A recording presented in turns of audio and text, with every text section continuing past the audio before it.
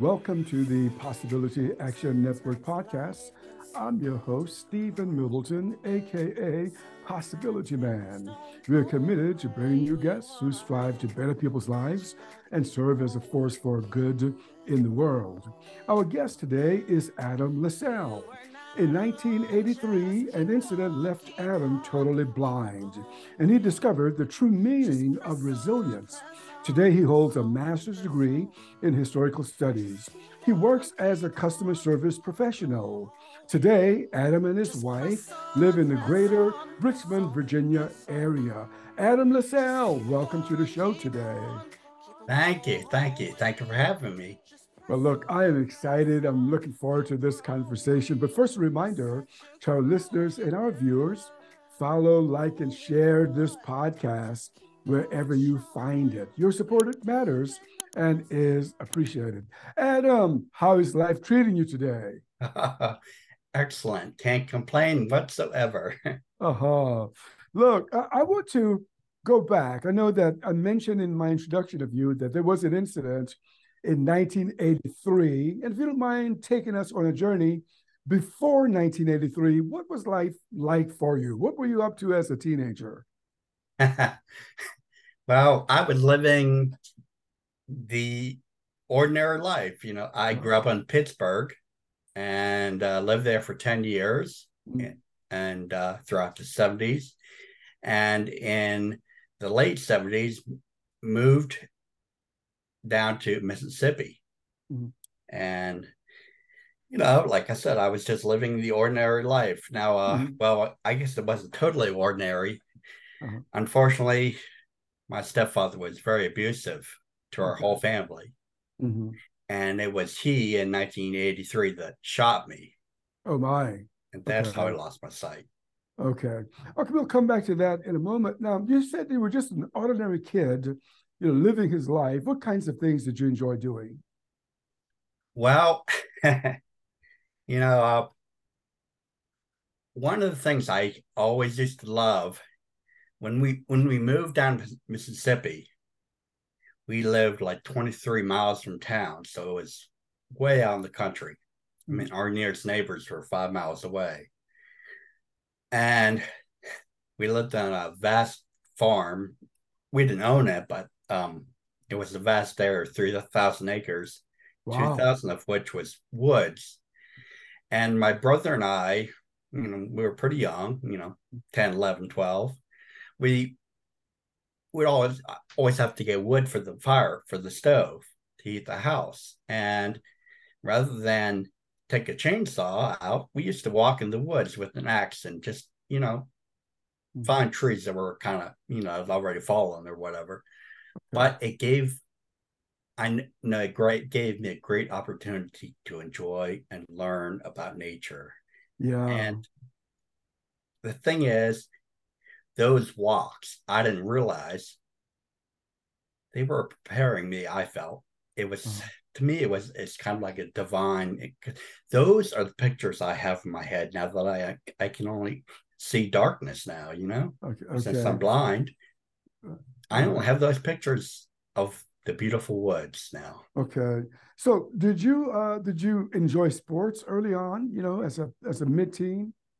Always. And of course, being from Pittsburgh, I go Steelers. Okay. I always Okay. loved sports. Uh-huh. Now I tried to play football, and first time I was hit, I realized this hurts. Uh-huh. So that was I that was realized I never could play sports, but I always watched it, and okay. I still do. Okay. So what were some of your aspirations as a pre 17-year-old kid? What kinds of things did you say, this is what I would like to do when I grow up? Well, you know, also my stepfather, although he was a very abusive, he was Mm, also brilliant, mm, and he always had a vast library in the house. And being so far from town, we often didn't have a lot to do. So I mm, read voraciously. I mean, uh, one of the first books I remember reading was by Winston Churchill. And I was 10 years old, and wow. he's not an easy read. Right. But I read, I remember I read, I used to love this one author called C.S. Forrester, Mm-hmm. Horatio Hornblower. And I also read this book called The Big E about the Enterprise. And I fell in love with the U.S. Navy. Mm. And I wanted to become a midshipman. I wanted to go Okay. to Annapolis. Uh-huh. I But when see. I was shot, well, Right. I as got I you. said, they don't take Yeah. people there who can't see the ocean. Yeah. Yeah. Okay. So now you mentioned something that I would like to just stay with it for just a minute. Before being shot, you mentioned that your stepfather was abusive. Yeah. And I want people to understand, what is that like for a person who lives in a situation where there is a lot of physical abuse going on? What is that like? Well, let me describe it this way. Mhm. We had we had about a half-mile long driveway, and whenever my brother and I would be let off the bus each day, and we'd be walking up that driveway, the closer we got to the house, the more we kind of like started feeling nervous and sweating and kind of, I don't know how to tighten the stomach, because Yeah. when you're living with somebody like that, you Mhm. can't predict what's going to happen, and you never Right. know when you're going to be either physically, or I think Mhm. even worse, Mhm. Right. emotionally and spiritually abused. Right. Yeah. I It's can only imagine. So, did you, I mean, at the time, you probably weren't thinking about the word traumatized, but looking back, would you say that you were traumatized by that experience? yes, but yeah, Yeah. again, and I don't know how people are going to won't understand this unless you do it, go Mhm. through it. Yes, I was traumatized, but the trauma, I think, helped me progress. Mhm. I think it was Booker T. Washington who said, "You can't progress unless there's struggle." Mm. Okay. And I personally, you know, I since the 30s, or since I was in my 30s, looking back on my life, I have felt that being shot, or well, actually, becoming blind has been the Mm. best thing in my life. Mm-hmm. Yeah. Because Mhm. I'm sorry, go ahead. No, no, you're fine. That's, that's what you said, because I did a little study on you and I found that quote. I said, oh boy, we got to talk about that. But I want to come back to that, if you don't mind. Sure. But I just want to try to understand a little more about what happened. You said, that you were shot. I mean, what can you tell us about that, about what happened, and about the person who actually pulled the trigger? Well, you know, many people have asked me to try and describe him or describe Mm-hmm. why it happened, or and the thing, I never can, and I don't like to waste my energy on it, because Mm-hmm. as I always say about people like that, Mm-hmm. you can't use logic to describe illogic. Yeah, yeah. And I can't really describe what happened or why he did what he did, Mm-hmm. because it's not rational.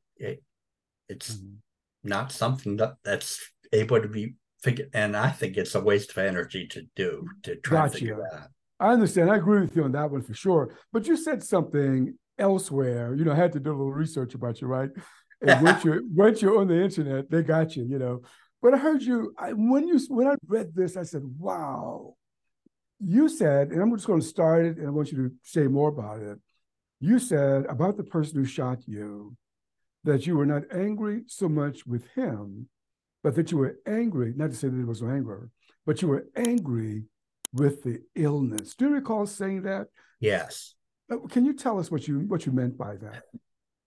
You know, I think this is a way to forgive, to Mm. move, to unburden oneself. Mm. You know, I could have, after I was shot and I was in the hospital, I could have been mad and angry at him, and but I don't feel it's a person that is evil. I feel it is their illness. It is, well, to me, it's a spiritual illness, but whatever, whether you want to call it a mental illness or what, I Mm. don't know. It's up to you. But when you are angry at that rather than the person, I think it helps you move forward. It helped me move forward. And Mm. so I was able to focus more on what I had rather than what I didn't have. Yeah. But that's when I said, wow, when I read that about you, I said, wow. And I had the thought, and I want you to let me know if I'm on track here. I said, wait a minute. Adam must have, at some point along the way, must have experienced like a spiritual awakening or something, because you saw that through, I mean, it was just a beautiful way to see that, to reframe that. Is anything spiritual about this that's coming through for you that gave you this power to recast what happened in such a powerful, positive light? Well, okay, you remember I spoke about the library. Yeah. I spent so many, that's where I first was introduced to parts of the Bible. I didn't read a lot of it because, well, it's a big book. And a young boy sometimes doesn't do that. But I read a lot of people, like I talked about the Churchills, the Lawrence of Arabia or T.E. Lawrence, and then, but one time I came across this book. It was the time life picture history of World War II. Mm-hmm. And what it showed, if you ever have seen that book, it shows pictures of horrible, well, for me, all you could see death in that, like, Mm-hmm. because there was a war, of course, and so the pictures of the horrendous inhumanity that man can do. Yeah. And it made me realize that it actually helped me value life more. Mm. It helped me, and that has helped me throughout my whole life treasure not just life for me, of course, but life for people around me. And that's Yeah. why I believe that the best way to help somebody or Yeah. help yourself is to help somebody, Wow. to be a contribution in life. That's powerful, Adam. I'm telling you. I met you. I'm gonna take you back now, almost 20 years ago, I believe, in Raleigh, North Carolina, when you were in graduate school. But you said something to me. I want to throw it out there, and I want you to elaborate for me. In fact, we had a brief conversation about this last week when we talked. I do recall you telling me. You said when you woke up in the hospital after being shot, you said, I knew that I was blind. You told me something else. You said, and I knew I would accept it. Now, you may not remember the quote, but you told me that. Take us back to that, and tell me what you think about what I just said, and whether I made it up or whether you think No, that's no, you true. didn't make it up. You didn't make it up. Uh, Yeah, I've thought back on that. You know, I can't I can't describe or can't tell you the logic behind certain feelings that I had, that I just knew certain things. mm, And it was like I remember one time there in the hospital, I just lay there and I felt the sun on my side of my face coming in from the window, and I heard a bird mm. and listened to it, the beauty of it. And I realized, you know, just because I can't sit doesn't mean I can't enjoy life. Wow, And I man. realized that there's so much in life to focus on. Why focus on why focus on the darkness? Why not focus on the what's true and good and beautiful? Why not focus on the blessings? Whoa. Man, I tell you what, if you have that degree of wisdom, you need to write several books because we all need to be touched by this. Whoa. So now, look, what were some of your early emotions? I mean, all of them could not have been positive. What were some of your early feelings after you discovered not only what had happened, who did it, but the results of it?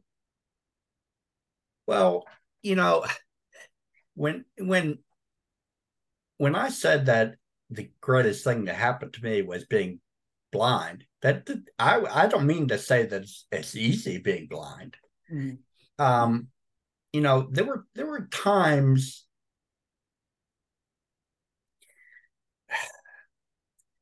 you know, the first year, I guess that I was able to really, I had to have a lot of physical therapy, but the first year I was really able to walk. I wanted to go outside of the house. I wanted to, just walk around like I used to, Mm-hmm. but I couldn't because I get lost, or fall off a curb and get, hurt. And I realized that I would have to get a cane, and I didn't want to do that. And I didn't want to do that. And then I realized eventually that unless I did that, I could never go forward. Mm-hmm. And that taught me a lesson. Sometimes you have to be dependent to be independent. Mm-hmm. And I found that true in life, whether it's depending on a friend or depending on God or depending on a professor at North Carolina State University, sometimes you have to depend on other people in order to advance. Mm-hmm. I And got you. you can also be a person to help somebody else advance too. All right.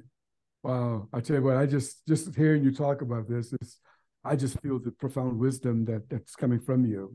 So when you went back to school, Adam, you're still a teenager. What was that like? Oh, firstly, let me back up. What was it like learning to get around in your new reality? What was that like? That was very difficult, but maybe it was because of my upbringing and the background that I mentioned, but because I've always been a positive person, I realized, you know, in order for me to go to kind of be included, so to speak, I had to make people comfortable with me because, I was very different, nobody else was blind. By the way, the first year when I went to school, because of the surgery, I had a part of my front skull taken out. So I had to wear a bike helmet all the time, a red bike Okay. helmet. So, Okay. I really stood out. Mm-hmm. And so, but like I said, to make people comfortable around me, I needed to be attractive in a sense. So I would always joke about things, or like for instance, Star Wars was very popular the year I was at school. So my mother helped me paint my helmet black. I Yeah. had a black jacket, and my cane was white. So I looked like Darth Vader walking down the Yeah. hallway. Yeah. Yeah. I got People you. loved it.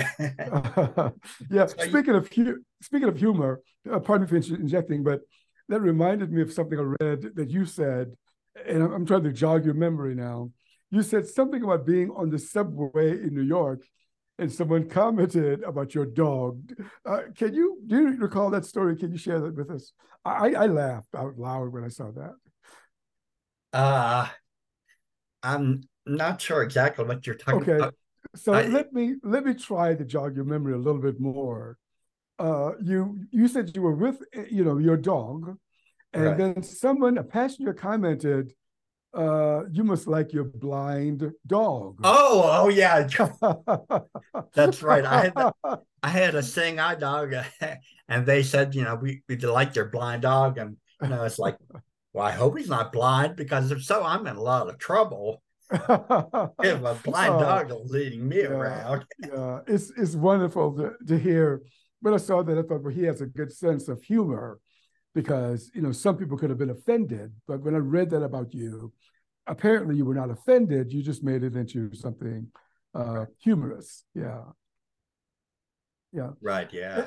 Yeah, okay, I love it. I love it, Adam. Hey, so then after high school, you made the decision to go to college. I mean, do you realize how many kids who do not make a decision to go to college? But you decided to go to college. What prompted you? What motivated you? What inspired you to say, I want a college education? Well,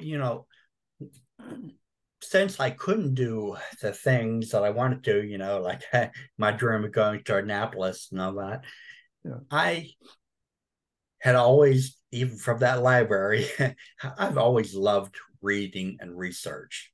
Mm. And, one of the things I fell in love with was history, American Mm. history, especially. I think the blessings of the Constitution and the Declaration and all of during that time, I found such joy in studying that. And Mm. I wanted to continue doing so. Mm-hmm. And Yeah. so I found the richness of that, and that urged me to go into college Yeah. to study that further. And that's what led me to meet you, Yeah. which, Yeah. That's even great. advanced me further. That's great. And you continue your studies. And I want to talk about graduate school in a moment, but I found something about you at Swarthmore Swarthmore. College. Yeah. Yeah. And it said, and I don't have all of the details, that you helped the library develop material that could help people who are either blind or low vision. Can you tell us about the kinds of things that you might have helped them do? If I got that right. Yes. Mm-hmm. Well, of course, I think that a lot of schools have it now, but back then in the 80s, Mm-hmm. gosh, I'm getting old. Uh, there were people like myself couldn't read a lot of books. I mean, a lot of the history books and all are things that weren't accessible to somebody who was blind. They would have to be read on tape. And so I decided to kind of found a library or a place that had all these books on tape. So therefore, it would anybody who wanted to eventually go into history, they could, or anybody that wanted to go into any subject. There was something accessible to them. You know, Yeah. it. I remember, I remember. I know you don't want to talk about grad school, but I'll talk a little bit about it if you don't mind right now. Mm-hmm. I had an apartment right across the library from the library. And, so many times in my class, I had a Russian history class. And so many times when they talk about things that I couldn't participate in because I couldn't read the books. I couldn't go into that library and read the books. Adam, you were telling us about, wanting to take a Russian class in Russian history, and you could not read the book, so therefore you were working with the library of Swarthmore College to help them get material on tape. Can you tell us more about that? Right, right. Well, once I came home after class, I got onto my computer and I realized there were libraries on the internet available. Mm. And I could go and I had access just like everybody else who could go into a library. I could also go into a library. So a new world opened up for me that hadn't been there before in the 90s and all that. Mm-hmm. It was, and, it was like the tape libraries, yes, were good that I tried to do it or that I did at Swarthmore. But Yeah. was even better. That's great. That's great. It's awesome. Now, at Swarthmore, as I said, I did my homework at it. What can I tell you? I learned that you were also a DJ, possibly at more than one radio stations. Yeah. They were the college radio stations there. Yes, right. We, Uh, I don't think that we had that many people heard us. But yeah, we had a blues station, we had a blues show, and we had other different programs. It was very interesting. did you enjoy that experience? Serving as a DJ. Very, very much. Yes. Mhm. Yeah. Mhm. And yeah, Swarthmore, if you don't mind, I'd like to mention one thing about Swarthmore. Maybe you found this or not. Between I believe it was my junior and senior year, I I was introduced to a friend, and he started a program called Magic, Mm. Motivation and Growth in Children. And we taught summer school. We went to a church down in Chester, Pennsylvania, in the inner city there, and they gave us their basement so we could have school for really young children in the inner Mm. city. And that experience taught me so much. In fact, I almost feel that I learned more there than I learned in the 4 years at Swarthmore in the Yeah. classrooms, Wow.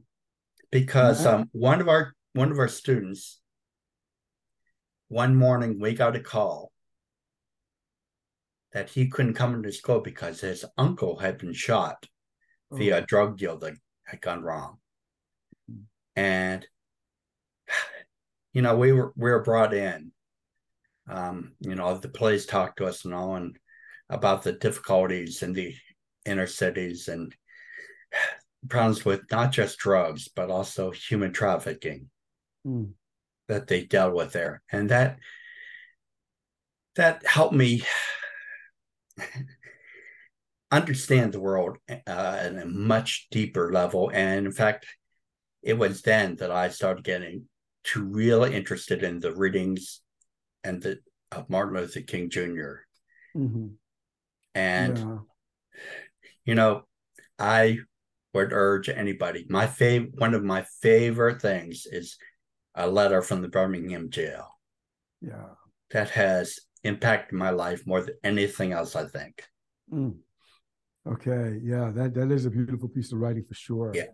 Yeah. So look, I mean, but after graduating from Swarthmore, you had this desire to do graduate studies. Is it the love of history? What's pulling you? What's driving you? The love of history, but the love of, again, just learning. To me, Mm. every day is an opportunity to learn, Mm. but you can also put yourself in situations where you can learn so much from others. You know, Yes. life is often, when you have choice, life is full of choices. And when you have the choice to learn, or at least for me, when I had the choice to learn or not to, well, I'm always going to go for learning. Mm. Mm. I know that you know, I'm not, like the song Turning Dust into Diamonds. I'm not a diamond. I have to be perfected. Mm.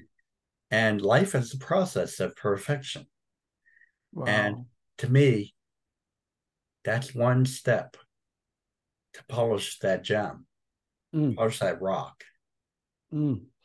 Well, I tell you, I mean, I'm touched by so many things I've learned about you in that respect. And just to toss it back at you, I read in my research about you that you actually stated this before. You said, and I'm quoting you now, and I want you to expound a little more. You said, life is a learning experience. Can you articulate that a little more for us? Because there are two things, not only what you're learning in terms of studying, but what you're learning from life. Can you give us a little more about what you might have meant when you said that life is a learning experience. Yes. A lot of it is how you choose to learn. Like, for instance, when I first lost my sight and I came up to high school, blind, I didn't a disabled person, especially when he's wearing a helmet, a bike helmet, and you kind of suddenly pushed off to the side. You're not included. Yeah. And rather than take offense at that, I chose to use that time for observation. Mm. I like to observe what was going on around me. You know, you can go through life angry at the hand that has been dealt to you, at your physical limitations, so to speak, or your whatever you want to call it, your mental limitations, your whatever. Mm. But those who live beyond their limitations are the ones that are going to succeed in life Mm. and also enjoy life. Mm. Yeah, I love it. I love it, Adam. Hey, I want to ask you a question about artificial intelligence, and I'm going to tell you why. As a person who has a physical impairment, AI has impacted my life. I'm going to tell you why, because now just something as simple as turning off my lamp. Before AI, when I went into my bedroom, I had to turn the light off, then jump into bed. And I wouldn't want the trouble of trying to get out of bed. Right. It's just a lot of trouble for me as a physically limited person. But now I can just tell Alexa, turn it off, turn it on. So my question to you, Adam, has AI impacted your life in any way? I immensely, it wasn't too long ago that I told my wife, I said, I don't know why I married you. Alexa does everything for me. Oh. That wasn't very popular. I would not recommend doing that. Yeah. Oh boy. But I have often also said to people, to friends of mine who are blind or what, it is so much easier being blind now than it was in the 80s. Mm. There were times at college, you know, every day, every meal, I would have to ask somebody for help to go to the cafeteria. Mm. There were times I couldn't find somebody, so I just wouldn't eat. There were many times when I just didn't have food. Or, if I did have food, it might be it might be something small that I had in my room, like a cup of soup or something. It wasn't really a good breakfast or a good meal. Mm-hmm. Uh, AI has helped, or virtual things have helped so much. I have a talking computer, and so I can read pretty much anything now. Wow. I can't see pictures, of course, on the internet, but Yeah. Yeah. and read a lot of other things, but graphs and Excel. But I can read emails, I can read magazine, I can read everything. Mm. That's great. That's awesome. That's awesome. So I want to talk about the world of work now. Well, I know what's work like for you? What is it like? Yeah. What is it like at work? Yeah, well, it's pretty much the same thing as there now. Of course, there's certain things I can't do. Mm-hmm. I work at a utility company, so you won't see me working out on power lines. But Yeah. working in the office, there's a lot of people who go over the accounts on the computer. Well, I can do that. There's people on the phones. I can do that. You know, Yeah. Yeah. and besides, I like interacting with people anyway. Yeah. Yeah. You have one of those personalities. You're very outgoing. You said something. Um, Let me see if I can frame this right. You said that sometimes other people. It's not like they just want to be cruel to a person who is, has a disability of some sort. Right. It's just that they just don't know what to do. I want to share a story with you. And this is about myself. And I think I consider myself to be very open-minded. But about 40 years ago, so it's a long time ago, I was living in another state, a much younger man. And I went into this office, and the person who greeted me at the customer service counter was blind. And Adam, I was uncomfortable. You know why? Because I didn't know if I was asking her to do something that she could not do. And that made me uncomfortable. And Right. tell us about that disability in other people. Well, okay. Now, I want to make sure that I'm clear. I wasn't uncomfortable because she was blind. Right. I was comfortable because I wasn't sure You if don't I want to was make her asking uncomfortable. something that she could not perform. Right. Yeah, you don't want to put her in awkward. Yeah, Well, yeah. see, yeah, I have the unique advantage of once being sighted. Mm, So I know what I would have been like if I was sighted and I saw somebody approaching me who was, physically challenged or mm, visually challenged like me or visually impaired like me. And I know that I may have avoided them mm, because, just like you said, I and to not do something that would make them feel uncomfortable or me feel uncomfortable, mm, I would just not, I would just absent myself from the situation. yeah, yeah.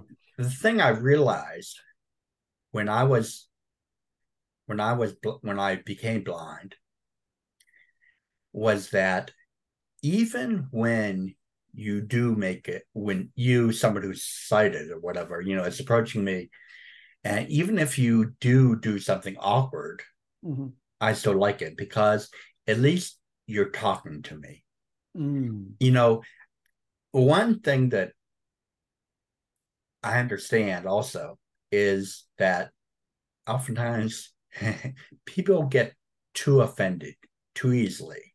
yeah, And so we are often gun shy about interacting with somebody because we think that they might bite our head off. yeah.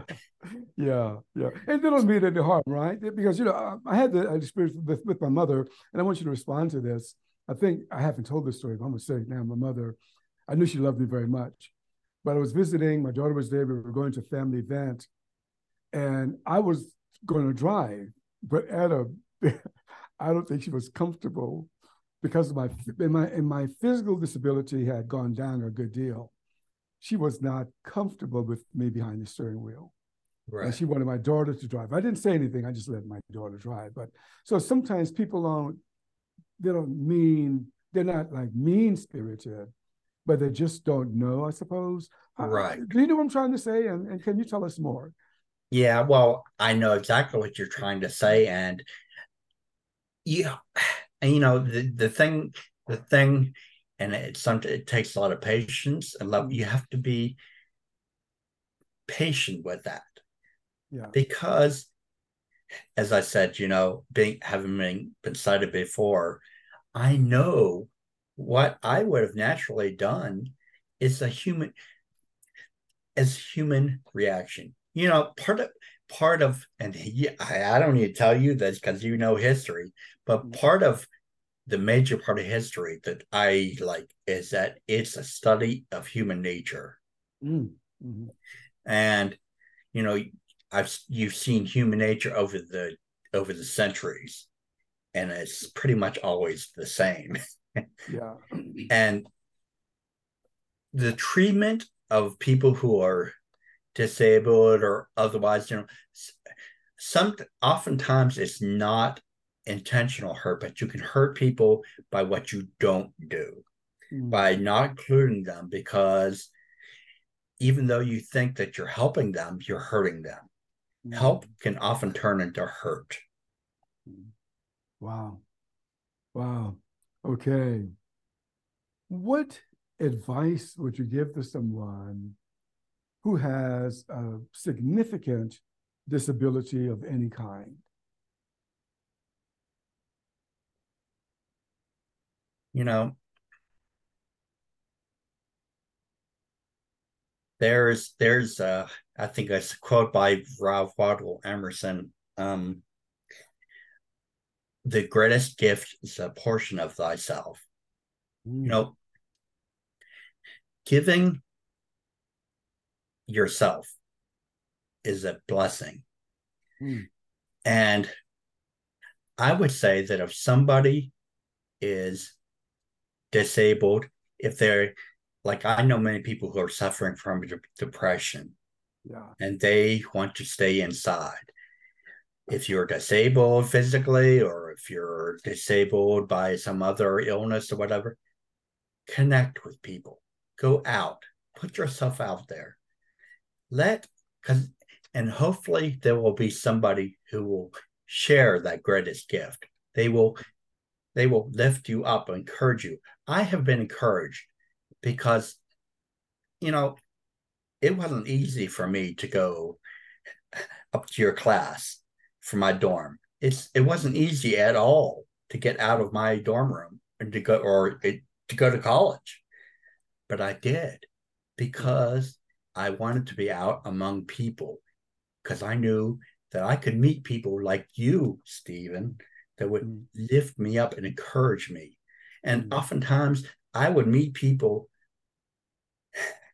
who are dead, who would lift me up. And I'm talking about the writers of books.